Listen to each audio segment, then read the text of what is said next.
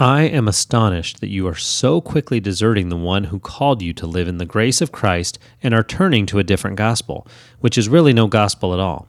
Evidently, some people are throwing you into confusion and are trying to pervert the gospel of Christ.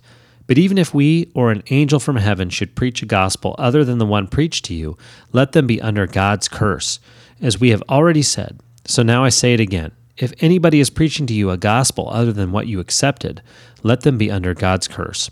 Am I now trying to win the approval of human beings or of God? Or am I trying to please people? If I were still trying to please people, I would not be a servant of Christ. Galatians 1, 6-10. Hey, it's Corey. Remember the story of Mary, Martha, and Jesus? You know, when Martha complained to Jesus that her sister Mary wasn't helping enough?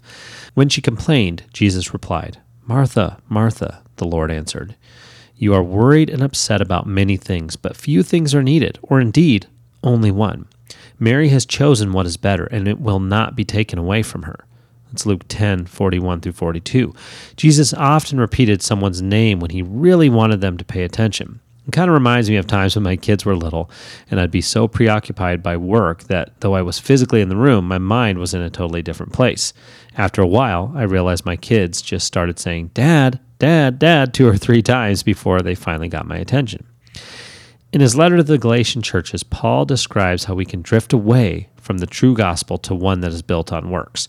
This, Paul concluded, was no gospel at all. The word gospel simply means good news. The invitation isn't another to-do list.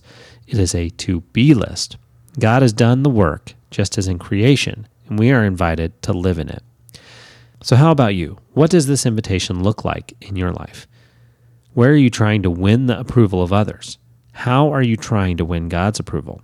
How would your life look if you truly and completely believed that God's approval of you is rooted in what Jesus did for us, rather than what we do for God? Jesus said, "Few things are needed, or indeed only one." Let's spend some time today discovering our own one thing. Have a blessed day.